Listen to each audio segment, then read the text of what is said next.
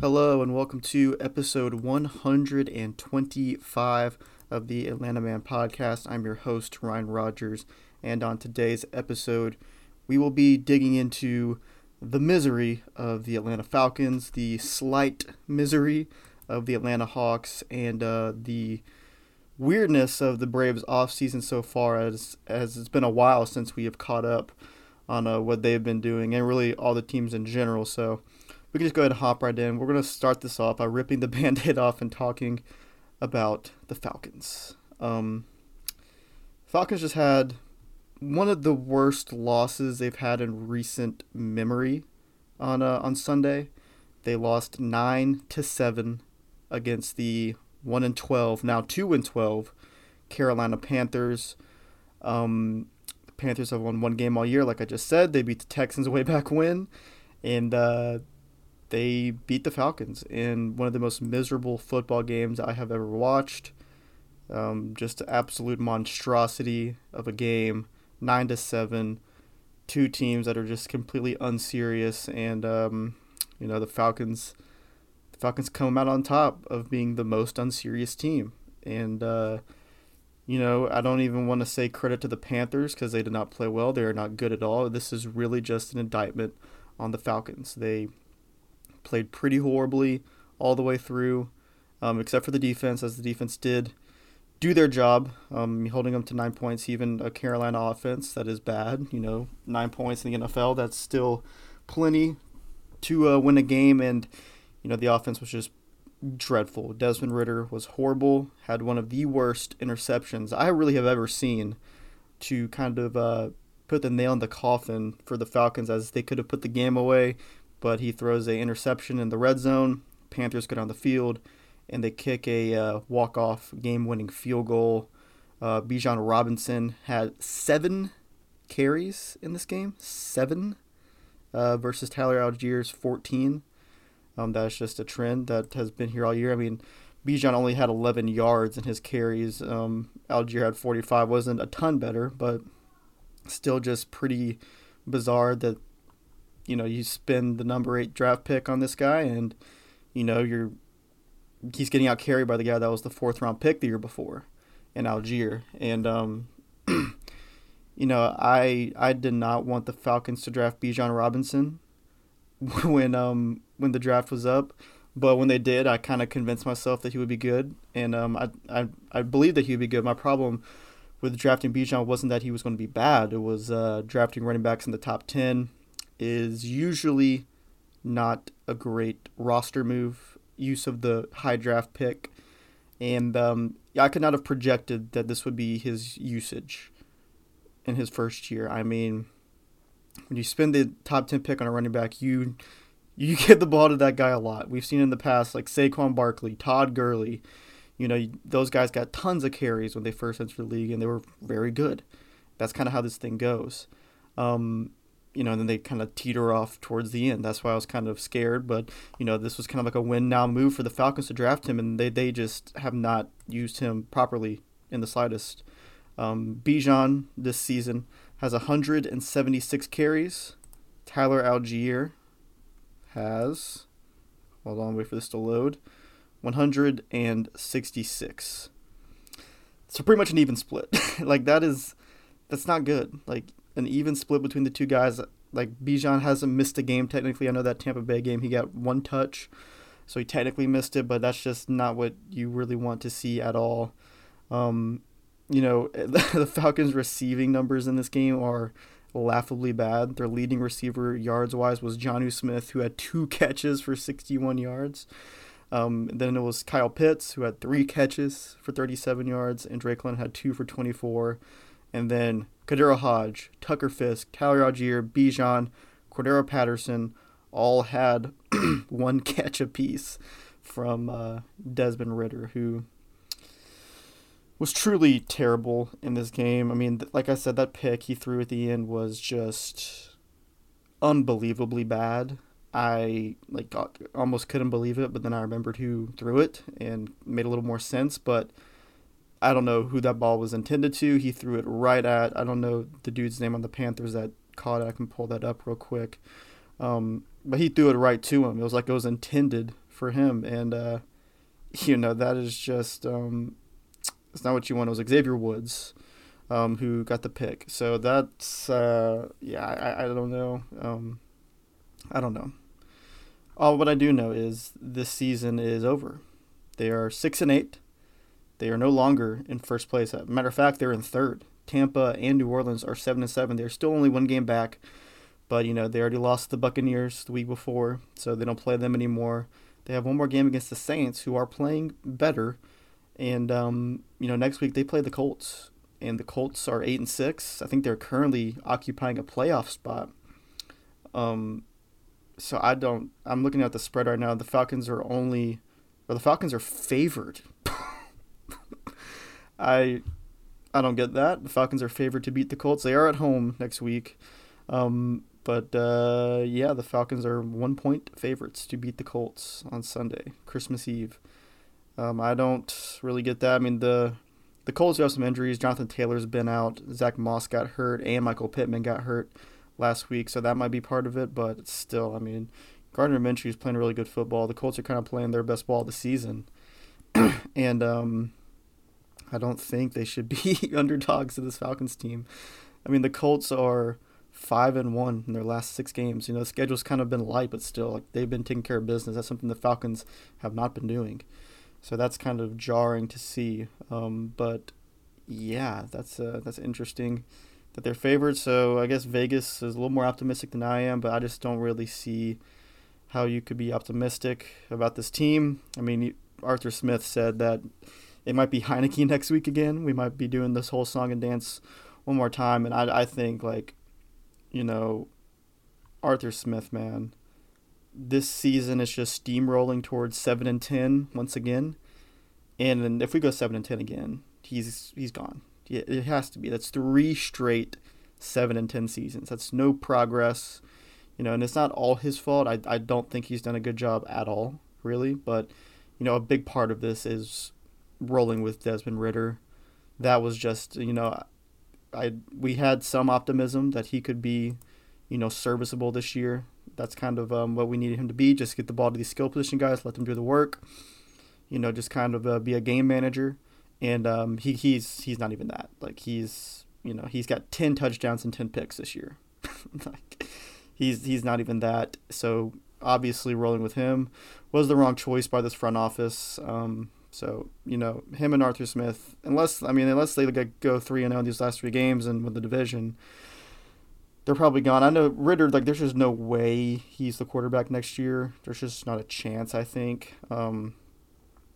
He would, I don't know. He would have, like I said, win these next 3 and then maybe win a playoff game. And, if he just does a complete 180, maybe. But there's just no way I can imagine that happening. And Arthur Smith, yeah, like I said, 3 straight 7-10 seasons, just rinse, repeat, and with questionable play calling along the way. It's not good, and I think he will be gone. It wouldn't have stunned me if he got fired yesterday after this game. Yeah, I don't know if I have any more to say about these Falcons. This season, I know me and Evan talked about at the beginning of the year. It was kind of a fun start. They had that nice win against the Packers. They took care of business against the Panthers in the first game. They had that nice win against Houston.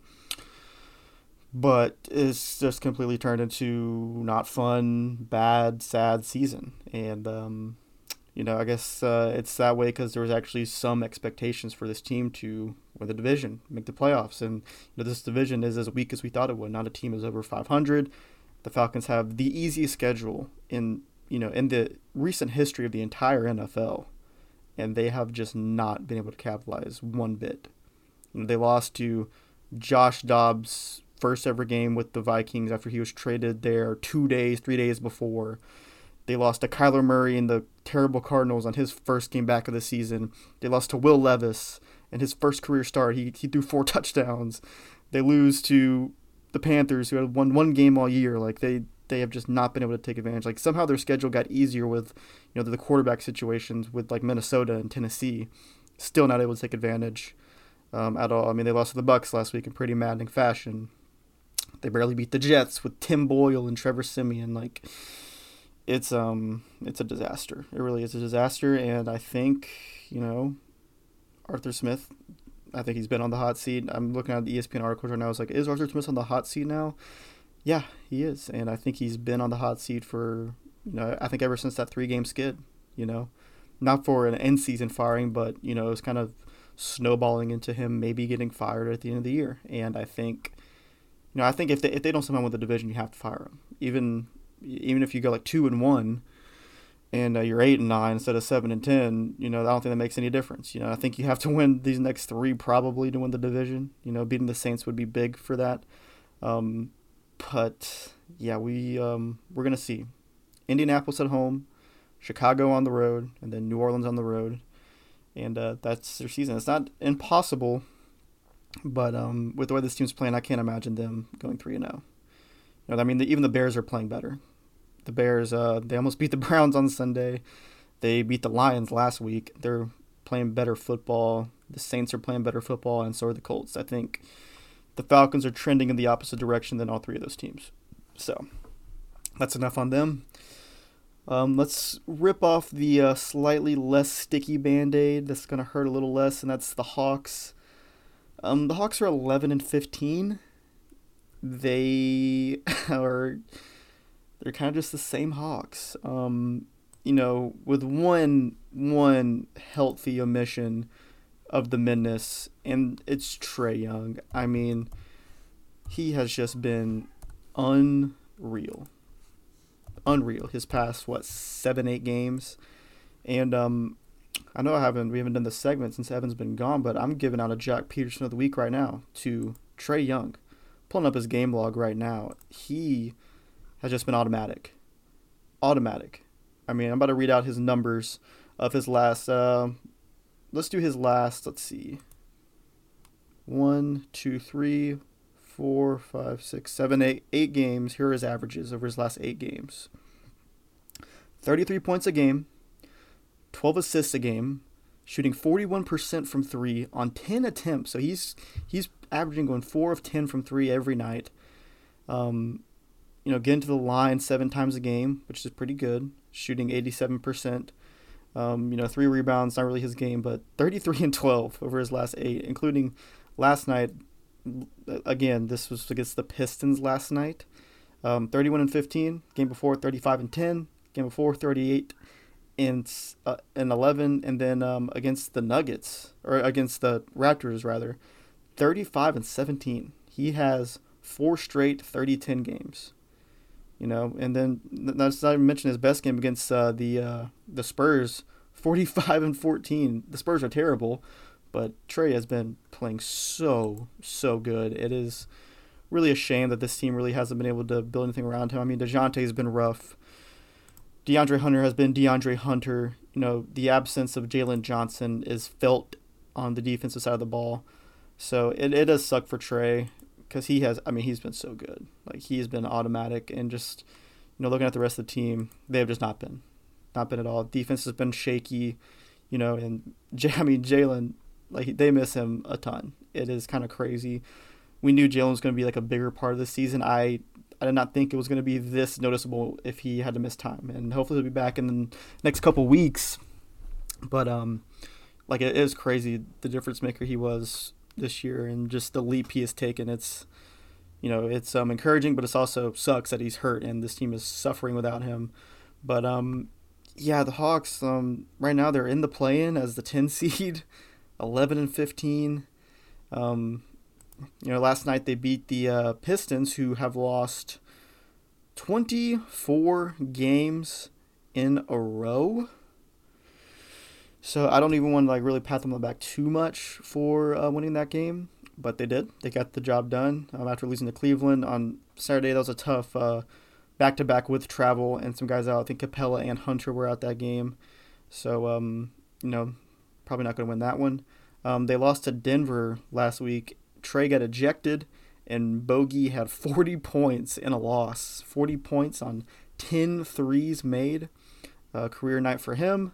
So that's unfortunate for Bogey, but good for him, playing well.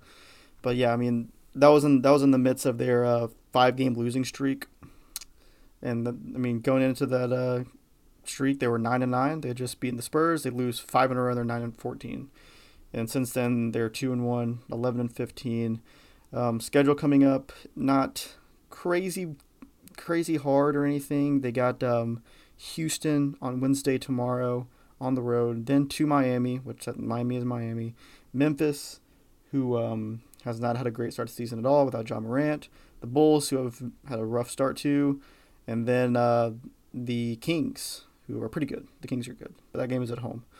So those are the next 5. We'll see how they play out, but it's hard to get excited about anything except for Trae really with this team right now. I mean, other guys, don't get me wrong, some guys have been playing well. Like I've liked what the Hawks have gotten from Wesley Matthews. I think he makes winning plays. Bogey's had his moments, but like Murray wise, Hunter wise, it's just it's hard to get excited. Hard to get excited for sure. But Trae, man, if the Hawks had a good record and were a top 4 seed in the East right now, there would be real MVP buzz for the way he is playing. He has been tremendous. So shout out to Trae, man. He has been every bit of the superstar the Hawks have needed him to be so far this year. And the Hawks need to hope they can turn this thing around, because I know people have been calling for Trae to get traded for years, like trade to the Lakers, trade to the yada yada yada.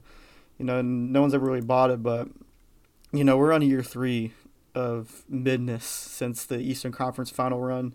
It's still early in the season. There's time to go on a run here, but they need to, because I feel like if the Hawks are a play-in team again this year and get bounced in the first round or in the play-in, the Trae trade rumors could get loud this offseason, and I don't think anybody wants that at all.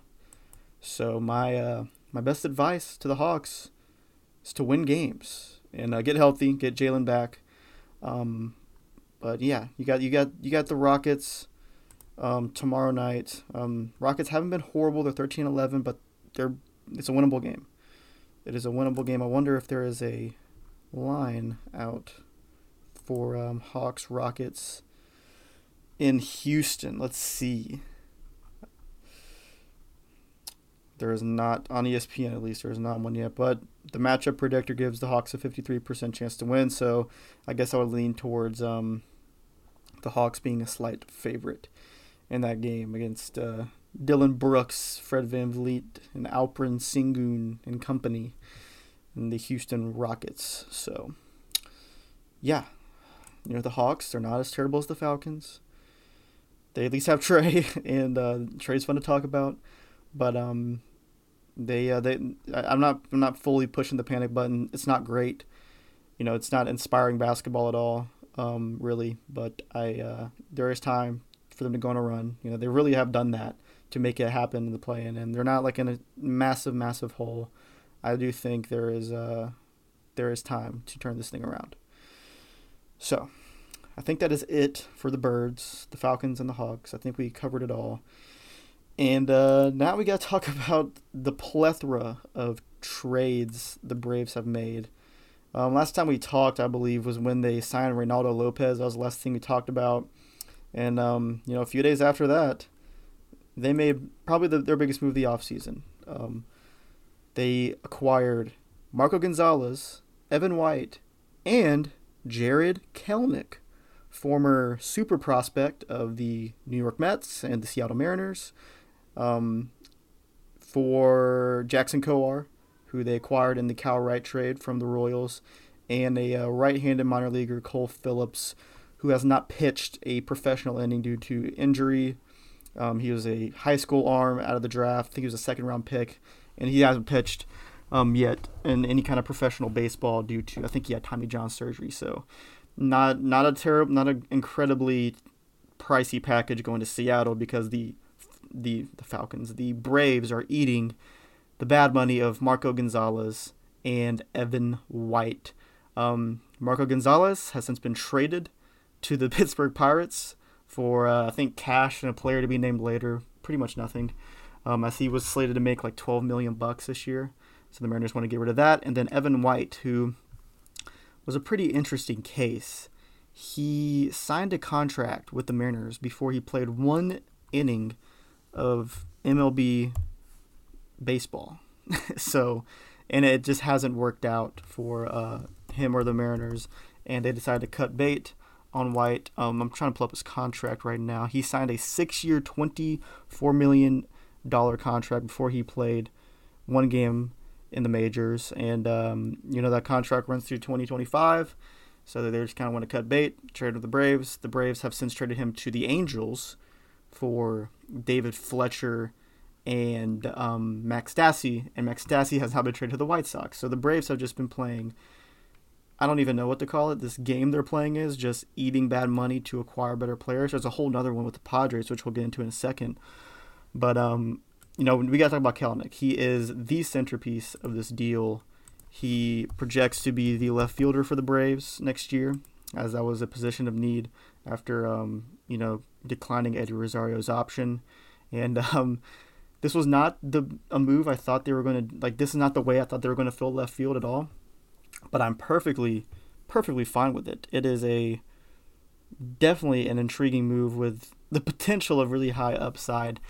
Like I said, Kelenic used to be a huge prospect. He was traded to the Mariners from the Mets as a prospect in the Edwin Diaz-Robinson Cano trade after Edwin Diaz had his historic closer season with the Mariners.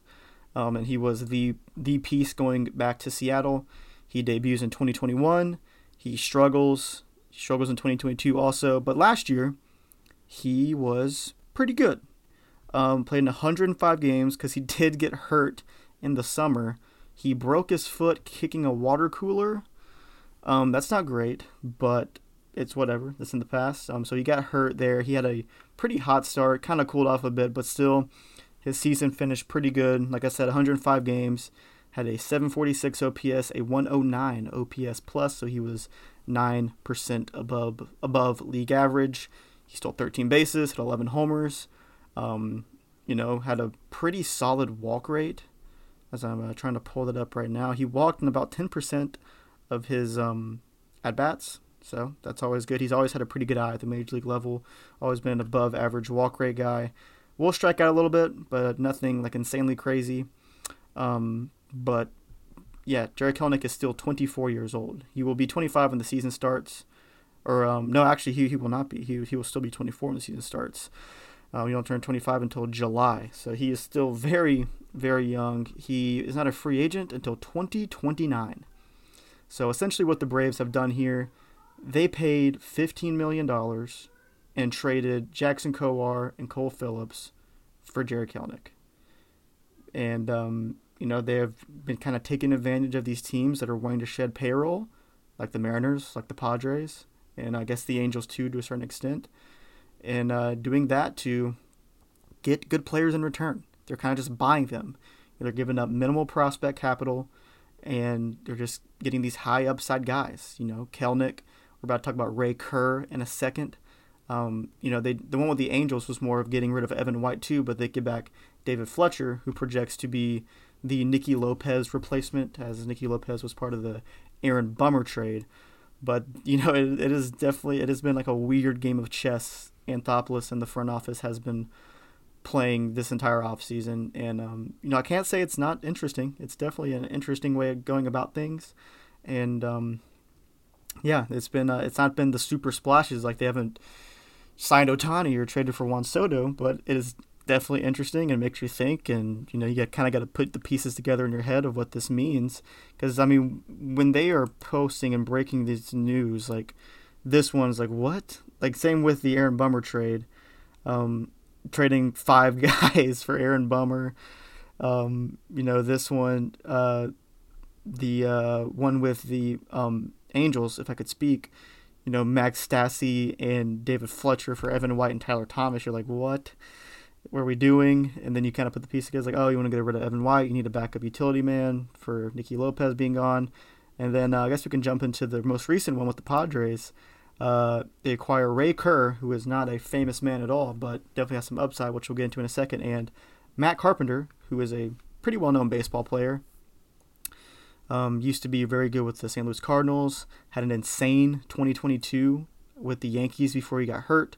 And because of that really good 2022, he signed a 2-year deal with the Padres, and he was very bad last year. He is a DH only, and this was just another example of the Braves taking on Matt Carpenter's bad salary to get Ray Kerr. Matt Carpenter, they tried to trade him, couldn't do it. He has since been released, so he is on the market as a free agent. The Braves want nothing to do with him, probably because he can't really play a position anymore except maybe first base, and the Braves are quite covered there. Matt Olson more than likely is going to play every single game at first base. But the piece that they got back was Ray Kerr. He is a 29-year-old, so not like a prospect, but he's got prospect, how do I say this, a control. He is at a free agent until 2030. He is a lefty. He throws the baseball extremely hard. His numbers haven't been anything crazy. It's just 32 big league innings. It is a 5.06 ERA, but a 4.61 FIP, which is might be saying he got a little bit lucky. Just last year was the bulk of the innings, 27 of them. He had a 4.33 in 27 innings, had 35 strikeouts in that time period. That's 11.7 Ks per nine and a 4.18 FIP. So he was not as bad as that ERA indicated. Didn't walk a ton of guys as a lefty that threw super hard, and he struck guys out. And that's kind of a formula that you can make work. If you don't walk guys and you throw really hard and you're able to miss bats, you can kind of figure out the rest of the stuff going on around him. Another big part of this is that he has a minor league option. The Braves are really kind of investing in guys that have options, as they did not have that last year. They're really, having to outright guys, sneak them through waivers, or DFA guys that they probably didn't necessarily want to DFA to make space on the 26 and 40-man roster. And Kerr has an option, so if he needs to go ahead and work on some things, they can do that, and keep a hold of him for next year. They also got Penn Murphy, who I believe has 3 minor league options, so they've kind of invested in relievers that get a little more flexibility than guys that have to be on the 26 man all year. They have to get DFA'd. That is valuable to a front office and organization. So yeah, Ray Kerr, I'd heard the name before. Didn't really know anything about. Didn't know if he was a lefty or righty. Didn't know he threw 99 miles an hour. But looking into his profile, it is interesting to see what he's working with, and I definitely get why the Braves did this move. It makes sense. It's not like earth-shattering or anything. It's not going to change the trajectory of the franchise, but it could be a nice piece and a nice project. And who knows, if you can kind of unlock Ray Kerr a little bit more, kind of similar to Kelenic, you could have like 5-6 years of a nasty lefty reliever. He was 84th percentile in fastball velocity last year. He didn't qualify for a lot of the StatCast though, because he didn't pitch a ton, but throws the ball hard, strikes a lot of guys out, and doesn't walk the world. He's not never walking guys. He will walk a little bit. It's about an 8% walk rate, but that's not terrible. It's above average for relief pitchers. So, we'll see what they do with that. And, Kelenic, we can go back and talk about him a little bit. Talk about unlocking guys. So they can unlock Kelenic's ceiling. He was a former top prospect in baseball, top 10, maybe even top 5, depending on which list you look at. He could just be the left fielder of the future for the Braves, and just another core piece. And, with Seitzer as the hitting coach, they might make some tweaks. And kind of maybe unlock some more power. He's got the chop house to play with now in left. He is in a much more hitter-friendly park than T-Mobile in Seattle. So we will see. But yeah, looking at the Braves roster resource page on Fangraphs right now, position player-wise, I think they're locked up for the offseason. I think they're good. Maybe actually, I take that back. They probably need to add a right-handed outfielder. Maybe they bring back like Kevin Pillar, Adam Duvall would be nice. I'm pretty sure Duvall is a free agent. He is. He was only a 1-year deal with the Red Sox. Duvall was very good for the Red Sox last year when he played. He missed some time, but 92 games, 834 OPS, and he hit 21 homers. So Adam Duvall is out there. If Kelenic ends up struggling against lefties a little bit, you can throw Duvall in there, and we know Adam Duvall very well. He's not going to kill you. He's going to play solid defense and left. He's going to pop some homers every once in a while, or probably more than every once in a while, honestly. And yeah, that's what he does. He's Adam Duvall. I love Adam Duvall. So if they want to do that, Kevin Pillar was that guy last year to platoon with Eddie against lefties. We will see. I do think they'll probably add a guy like that, or it might just be Vaughn Grissom. That is what Anthopoulos has said. I don't necessarily think Grissom is going to be on the team next year. I think they're going to trade him. But if that is the deal, if they're just going to say, hey, we're going to rock with Kelnick and Grissom in the outfield, I would be like, okay. Kind of not the best use of Grissom's skill set. Him only facing lefties. Maybe they can work in some DH days for him against righties too. Maybe they give guys more days off this year, like Ozzie and Orlando, and he maybe gets some middle infield time. I don't know. But if I had to guess right now, I think he would be traded for a starting pitcher, because that is our next topic of conversation. Is the Braves need another starter. Right now the rotation is listed as Strider, Fried, Morton. Very good. Bryce Elder, who I think would be fine as the fifth, and then Reynaldo Lopez, who I'm not entirely sold on him being a starter. He is listed as the Braves' fifth starter right now. Then, of course, you have your Shavers and Ian Anderson's coming back from Tommy John. Dylan Dodd, Darius Vines, maybe even if Hurston Waldrop is ready. You got those kind of guys, but I think the Braves need one more sure thing in the rotation. Starting pitchers are getting signed fast, traded fast. Glasnow just got traded. Yoshinobu Yamamoto is about to sign. Aaron Nola's already signed. The Braves were very in on Aaron Nola, and he ended up going back to the Phillies. They still like Blake Snell, which I don't think they're going to get Blake Snell. Jordan Montgomery. Sonny Gray was another guy linked to the Braves that has signed. The Royals got two of the guys that I thought the Braves could get, Seth Lugo and Michael Wacha.